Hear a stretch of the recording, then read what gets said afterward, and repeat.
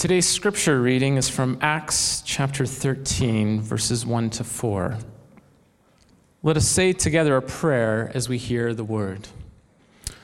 Lord, open our hearts and minds by the power of your Holy Spirit, that as the scriptures are read and your word is proclaimed, we may hear with joy what you say to us today. Amen. Acts chapter 13, verses 1 to 4. Now in the church at Antioch there were prophets and teachers: Barnabas, Simeon called Niger, Lucius of Cyrene, Manaen, who had been brought up with Herod the Tetrarch, and Saul. While they were worshiping the Lord and fasting, the Holy Spirit said, "Set apart for me Barnabas and Saul for the work to which I have called them." So after they had fasted and prayed, they placed their hands on them and sent them off. The two of them, sent on their way by the Holy Spirit, went down to Seleucia and sailed from there to Cyprus. This is the word of the Lord. Thanks be to God. You may be seated. Good morning.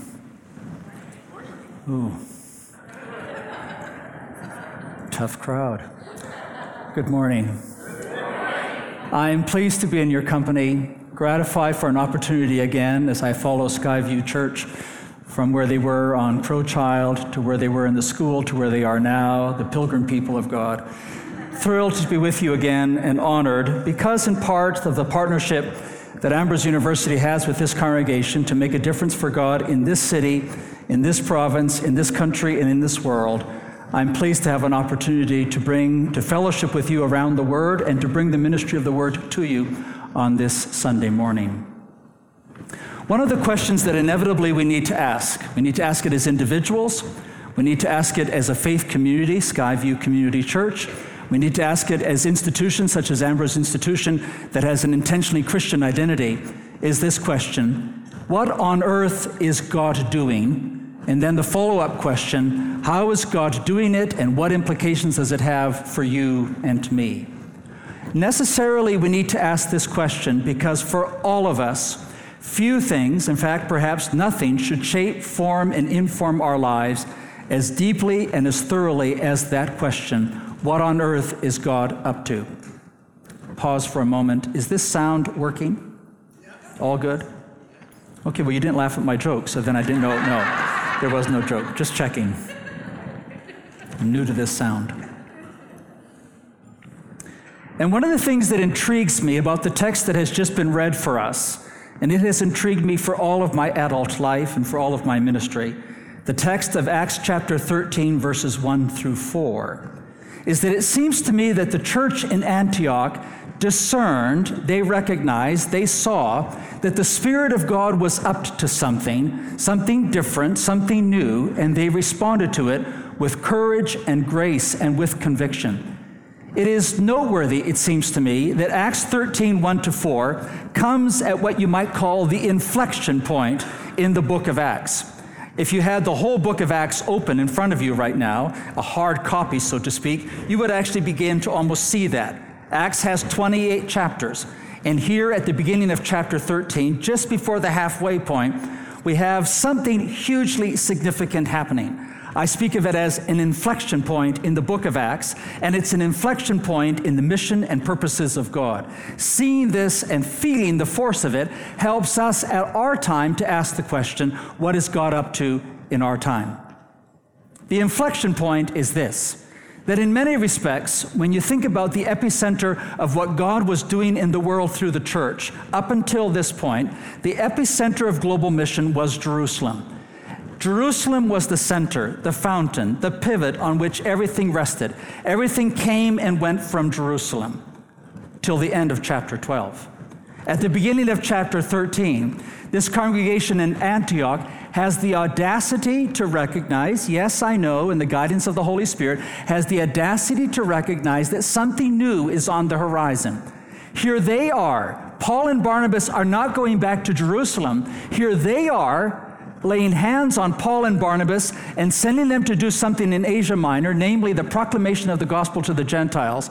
Frankly, it's not an overstatement to say, something that the church in Jerusalem did not see quite yet, did not feel the force of quite yet. The church in Antioch had the capacity to see it. Mission changes fundamentally from this point to having a Gentile focus rather than a Jewish focus. And the church in Antioch set aside Paul and Barnabas for the ministry to which they were called, and now Paul and Barnabas from Antioch go to Asia Minor. By the end of the book of Acts, another shift is underway. And we see it starting in chapters 19, 20, 21, where the Apostle Paul is referring not so much to Jerusalem and to Antioch, but to another city, namely Rome. And by the end of the book of Acts, you have it clearly articulated by the Apostle Paul. He's going to Rome because Rome is going to be the new epicenter of global mission. He anticipates going from there to Spain. And what we don't know is how it all quite ended, but we do know this, that for the next centuries, the epicenter of global mission was not Jerusalem, not Antioch, but Rome. And indeed, as somebody who is heir to, I'm not just European in my descent, I'm British in my descent, if it isn't obvious from my name, I'm grateful to Gregory the Great, who from Rome sent the first missionaries to the British Isles. Rome was the epicenter of global mission for the next millennium. Most, if not all, missionaries went forth from Rome, sent from Rome to evangelize the world. By the 16th, 17th century, another major shift happens. When you look at the evangelization of the world in the 17th century, for example, into the 18th century as well, it's not happening primarily from Rome, but rather it is primarily what you might call the Iberian Peninsula, what we know of today as Portugal and Spain. Most of the missionaries who were evangelizing the world in the 17th century were coming from those countries, from what is now the Iberian Peninsula, now Portugal and Spain. And thus, for example, the Dominican order, the Ignatian or the Jesuit order, the largest missionary order in the history of the church came from Spain. Some of the great missionary names of those centuries were coming from Spain and Portugal. And yes, I know that they were going with the economic force of the conquistadores, but nevertheless, that's where it was coming from. In the 19th century, another major shift happens. If you read missionary biographies, if you know of the great missionary characters of the 19th century, where were they coming from? From Italy and Rome? No. From Spain? Not so much. No, they're the Hudson Taylors of the world and the David Livingstons, and they're coming from the British Isles. The vast majority of missionaries in the 19th century were being sent from England, Scotland, Wales, the British Isles. And when you come to the 20th century, another major shift happens. If you look at the 20th century, it is clear that, and the seeds were no doubt planted in the 19th century, including in denominations such as the Church of the Nazarene, that is, the seeds were planted there, but in the 20th century, the major missionary sending nations of the world were not the Iberian Peninsula, not the British Isles, but the United States and Canada. North America in the 20th century was unequivocally the epicenter of global mission. When my parents went as missionaries to Ecuador in the 1950s, they were part of that great movement of young women and men who were being sent all around the world to be indeed proclaiming the gospel and planting churches.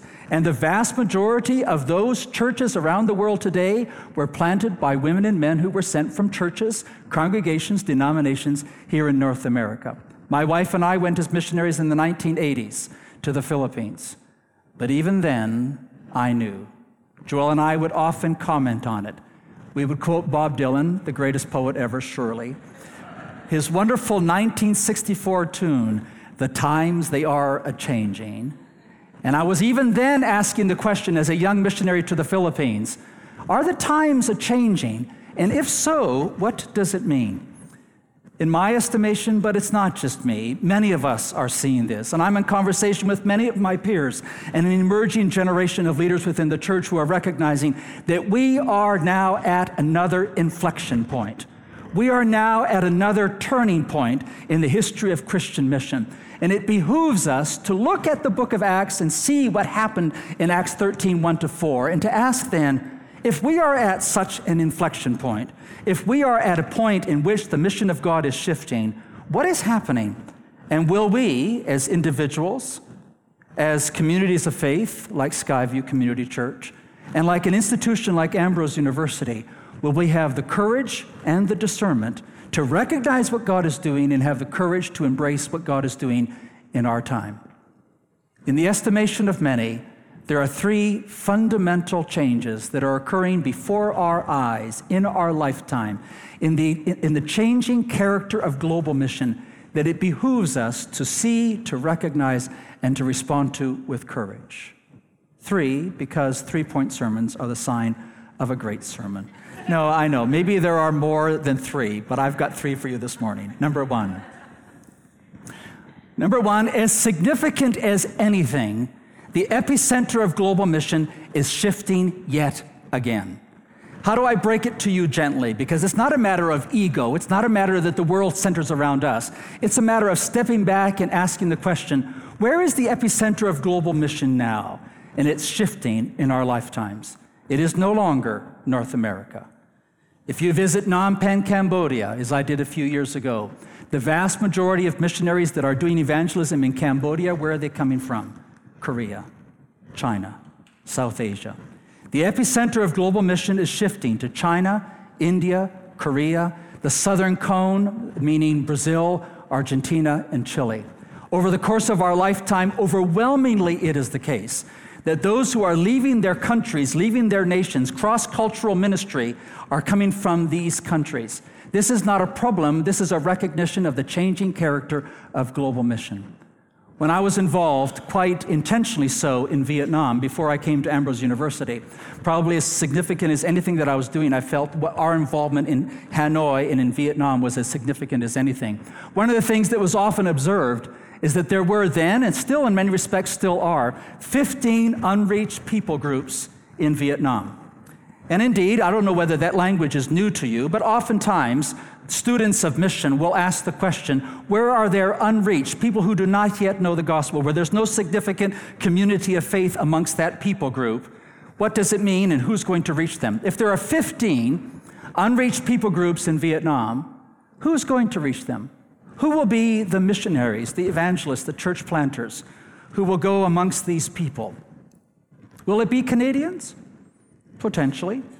Will it be Canadians of European descent or of other descents? Potentially.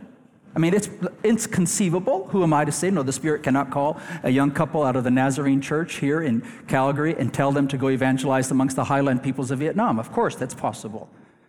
But what we were doing in Vietnam was witnessing an emerging generation of Vietnamese lowland, that is Vietnamese of ethnicity descent, who were feeling called to evangelize these 15 people groups. They're not Vietnamese, they're highland people. And what these people are realizing is, what we came to realize is they don't need a visa to get into this country. They already speak the lowland language. The odds are that these are the people that are going to evangelize the highland people of Vietnam.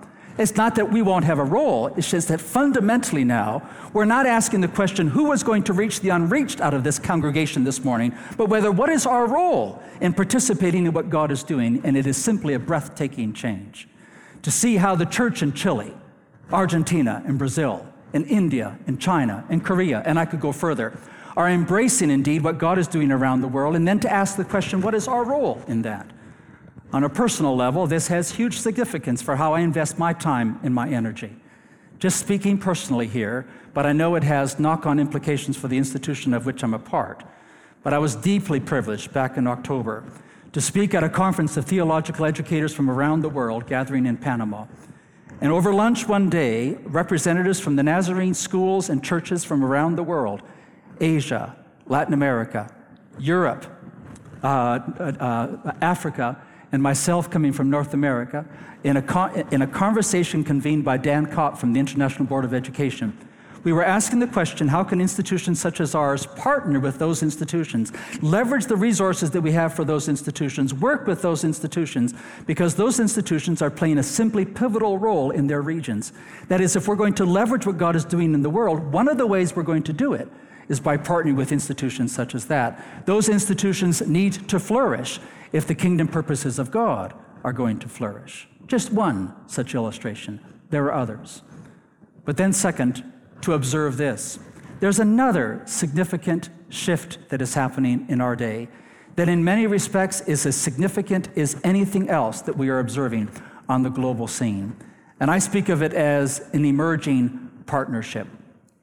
Going back to Vietnam, there's no doubt, and I don't without any hesitation make reference to the people who were doing significant work in evangelism and church planting in Vietnam. I celebrate their work, I commend them for their gifts and the exercise of their gifts, and I'm keen to walk alongside of them. But kind of surprisingly, I started to have another series of conversations while I was there each time I went into Hanoi, and over a period of time I was going 4 times a year.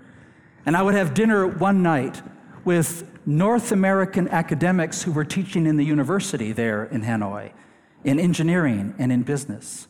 And on another night, I would meet with business executives from around the world, from Europe, from North America, and from Australia. And clearly, they felt as keenly called to do business in Vietnam as anybody else might have been called to do evangelism and church planting. And then the next night, to gather with a group of emerging media experts and artists and communication people, and to begin to recognize this, that in the kingdom purposes of God, God is raising up people in education, the arts, and business. And their work, their calling, is no less significant. No doubt in my upbringing, my father would use the kind of language, bless his heart, that we must be about the Lord's work. And I can't quite say it like my father could say it, for him the word Lord was a 3-syllable word. I must be about the Lord's work. And when he said the Lord's work, what did he mean? He meant religious work. He meant the work of evangelism and church planting. He wanted to know, if you were a layperson, how active were you in the local church? What you're doing Monday to Friday, I'm sure it was helpful, but what really counted was whether you were active in your local church. That was his phrase. And that was the test of whether or not you were a maturing Christian, if you're active in religious affairs. And if you really love Jesus, you would be a missionary. And if you love Jesus just a little bit less, you would be a pastor. And if you love Jesus somewhat, but not quite that much, well, then you would hopefully be a layperson who was in business making enough money to support those that were doing the Lord's work. The Lord's work was what really counted. But could it be that God is calling people into business, education, in the arts, into every sphere and sector of society? Could it be that at Ambrose University, where the theology faculty are down one end of the hall and the business faculty are down at the other end of the hall, could it be that both of those are equally crucial to the kingdom purposes of God in our day? That both those called into business and into theology and ministry, both of them equally are participants in the kingdom purposes of God? I paused there hoping for an amen, but I'll keep going. I realize Nazarenes may not do amens, but press on, Gordon. And that their work is going to be a synergy, a partnership. They're going to be kingdom partners in what God is doing in our world. What we're seeing is an emerging partnership where when we talk about those who are serving internationally, we have people who are called, yes, into religious work, yes, into evangelism and church planting, bless your hearts. And if that is your calling, we are keen to equip and empower you to do precisely that. But God is calling people both locally and globally into business, education, and the arts. And their work is kingdom work. And the ways in which they fulfill God's kingdom purposes in the life of a city such as Calgary, or a province like Alberta, or our country or our world, are precisely the ways that God is bringing about his kingdom purposes. The inbreaking of the reign of Christ happens not on Sunday morning as the people of God gather, but on Monday morning as the people of God scatter. That is, the inbreaking of the kingdom of God happens not as the church gets bigger and bigger and bigger, now must be the kingdom coming, but rather the kingdom of God is coming when, through worship, through the ministry of the word, through the gathering of God's people, we are equipped and empowered to do what God is calling us to do from Monday to Friday. And the real test of the vitality and effectiveness of a congregation is not its size, but rather its impact. Not its size, but rather not whether it gets this vision of what God is doing Monday to Friday within communities in Calgary and around the world.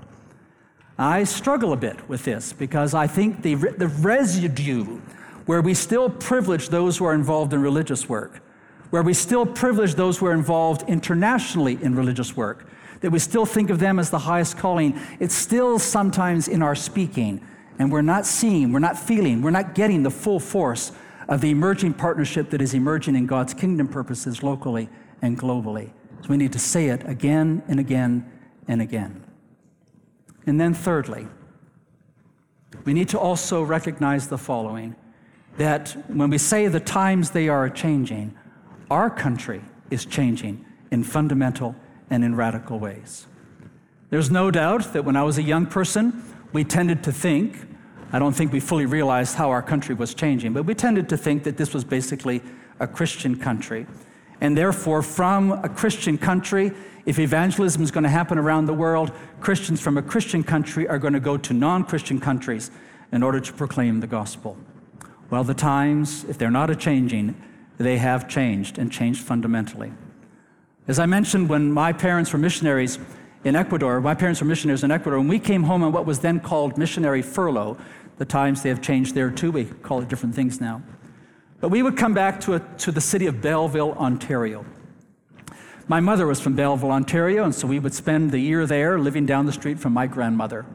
And we would attend a church in the downtown core of the city of Belleville. That church was very committed to missions, and we would regularly pray that God would send missionaries to Saudi Arabia. I don't know why we got Saudi Arabia on our list, but it was on our list. It never happened. Saudi Arabia never let missionaries into that country. Just hasn't happened then, isn't happening now. That church has since moved to the suburbs of Belleville, Ontario, and they sold that building. That building is now a mosque. If you take the light rail transit from downtown Calgary out to Ambrose University, the last building other than a residence that you see before you go underground to the 69th Street stop is what? It's a mosque. I know that when I was an undergraduate student, there were mosques in Canada, or was there? I think there was. I don't know where it was. I didn't even know. I assume maybe there's a mosque, but I had no idea where it is. But now if you take number 5 Road in Richmond, BC, you'll pass a Hindu temple, a Sikh temple, a Buddhist temple, a Muslim mosque, a Jewish study and learning center, and numbers of churches. It's Religion Row. It's the future of Canada. I spoke at a mission conference 18 months ago, so it was 2017, in which the theme song of that mission conference was an old hymn from my youth that went like this: "To the regions beyond we must go, we must go." I sat at the back of the room and I thought, we don't get it. We don't get it. No, the regions beyond are now just down the street. Canada has changed in fundamental ways. It was Saudi money that bought that building to create the mosque there in Little Belleville, Ontario. This is the new Canada. And we might roll our eyes, maybe you didn't, but I don't know how you felt about watching the Minister of Foreign Affairs in Vancouver a couple of days ago welcoming a young Saudi woman. And I thought, wow, I never get that when I touch down in Canada. I never get welcomed by the Minister of Foreign Affairs or anybody from the federal cabinet. I've been whoa, who is this? And I know, it's a bit of a photo op for our beloved Minister of Foreign Affairs. And yet, don't roll your eyes too often, and yet, in some respects, it represents Canada at its very best. In the resolve that indeed 1 million immigrants are going to be welcomed to this country over the next number of years. It's almost breathtaking to think of the numbers. Is this something we should celebrate or resist? Because if 1 million immigrants are coming to Canada over the next number of years, won't it change fundamentally our country? Won't it change our way of life? Won't it change the comforts of living in suburban Calgary? Yeah, it will. Is this a good thing? Dare I say these words? It's what God is up to. And thus, indeed, the world is coming to Canada. Canada is becoming increasingly multicultural, multi-religious. And the implications of this are staggering. And the question then becomes, will we, like the church in Antioch, say, what on earth is God up to? And then begin to embrace that. Come back with me to Acts chapter 13, verses 1 through 4. What happens here? What does it mean? What significance is there in what happened there that might be significant for us today. First of all, what strikes me, of course, is the courage of the church in Antioch. This was, I don't know if there's a more literary way to put it, but it strikes me as a deeply gutsy move. Wow. Here, the Jerusalem church is going to hear about this. Yeah, I know we don't have social media, and they didn't kind of check in with the church in Jerusalem. They just did it. 2 chapters later, they had to kind of make an account to themselves in chapter 15 because the Jerusalem church was all in a furor because what they were doing in evangelizing the Gentiles. And the Jerusalem church at that point was insisting the only way you can become a Christian is you first become a Jew and then you can become a Christian. But the church in Antioch pushed the boundaries there. They said, we're going to evangelize the Gentiles directly and recognized that they did not need to become Jews in order to become Christians. They did, that is, they acted with courage. They had the courage to do what they recognized the Spirit of God was up to. Secondly, I think what is not to be missed also is that there's an accountability happening here. I'm intrigued that the Apostle Paul, when you look back at his autobiography, at his conversion narrative, at his calling narrative on the road to Damascus, whenever he referenced that, he spoke of it as realizing that Jesus spoke to him in real time directly and called him to evangelize the Gentiles. So in one sense, Paul could just do it. He could just go do it. That's what he was called to do. But it seems to me that what he's done here in Acts chapter 13 is he has put this call, his own call, before the church in Antioch and sought their blessing, confirmation, and affirmation. So indeed, it wasn't just anybody, when they were praying together, who should go. It was obvious it was going to be Paul and Barnabas. They were the ones that had been called and commissioned. But Paul put his calling before the Antioch church. He didn't act as a lone ranger. And indeed, 2 chapters later, Acts 15 needs to go with Acts 13. Paul, having evangelized now Asia Minor with Barnabas, comes back to Jerusalem and makes the compelling, revolutionary argument that indeed the Gentiles are going to be admitted into the reign of God, the community of faith, the church of Christ, on the basis of their faith, not on the basis of whether or not they become Jewish. It is a staggering, staggering move, thanks to the Antiochian church. It changed everything. But Paul was still accountable. That is, I want to stress this. You may have great ideas about what you think the Spirit of God is up to and doing. That's great. But there's a sense in which all of our lives and all of our ministries need to be anchored within the life and witness of the church, a real accountability to the life and witness of the church. And then thirdly, of course, we begin and we end here, is asking the question, what on earth is the Spirit of God doing? May God grant us this grace as individuals, personally, to learn what it means to be attentive to the witness of the Spirit in our hearts, to have a sense of, this is how God is calling me. I want to see the big picture of what God is up to, but then ultimately ask the question, Spirit of God, as you rest upon me, as you anoint me, as you witness to my heart, in what ways are you calling me to participate in your kingdom purposes? And then the same thing for Skyview Community Church, to ask collectively as a community of faith, how is God calling us by His Spirit to be participants in what God is doing in Calgary, Alberta, and the world? Where and in what ways are we as a community of faith called to be participants in the kingdom purposes of God? And then, as I said, this is a question we ask all the time at Ambrose University. We are not fixed, there's a dynamic. We're not static, there's a fluidness as we're trying to be participants in the kingdom purposes of God and equipping women and men to participate in what God is doing around the world. We are keen to be in conversation with you and with others to ask the question, what on earth is God doing? And how can we equip a generation of emerging leaders to participate in God's kingdom purposes? This is not the last word, the changing epicenter of global mission. This is not the last word, the emerging partnership between those called into business and ministry. This is not the last word that indeed now the nations have come to Canada, but it is part of the conversation, and I welcome your participation in that conversation as we seek both individually as faith communities, but then also as a university such as Ambrose to ask the question, what on earth is God doing? May God grant us courage and discernment to do precisely what it is that God is calling us to do. Amen.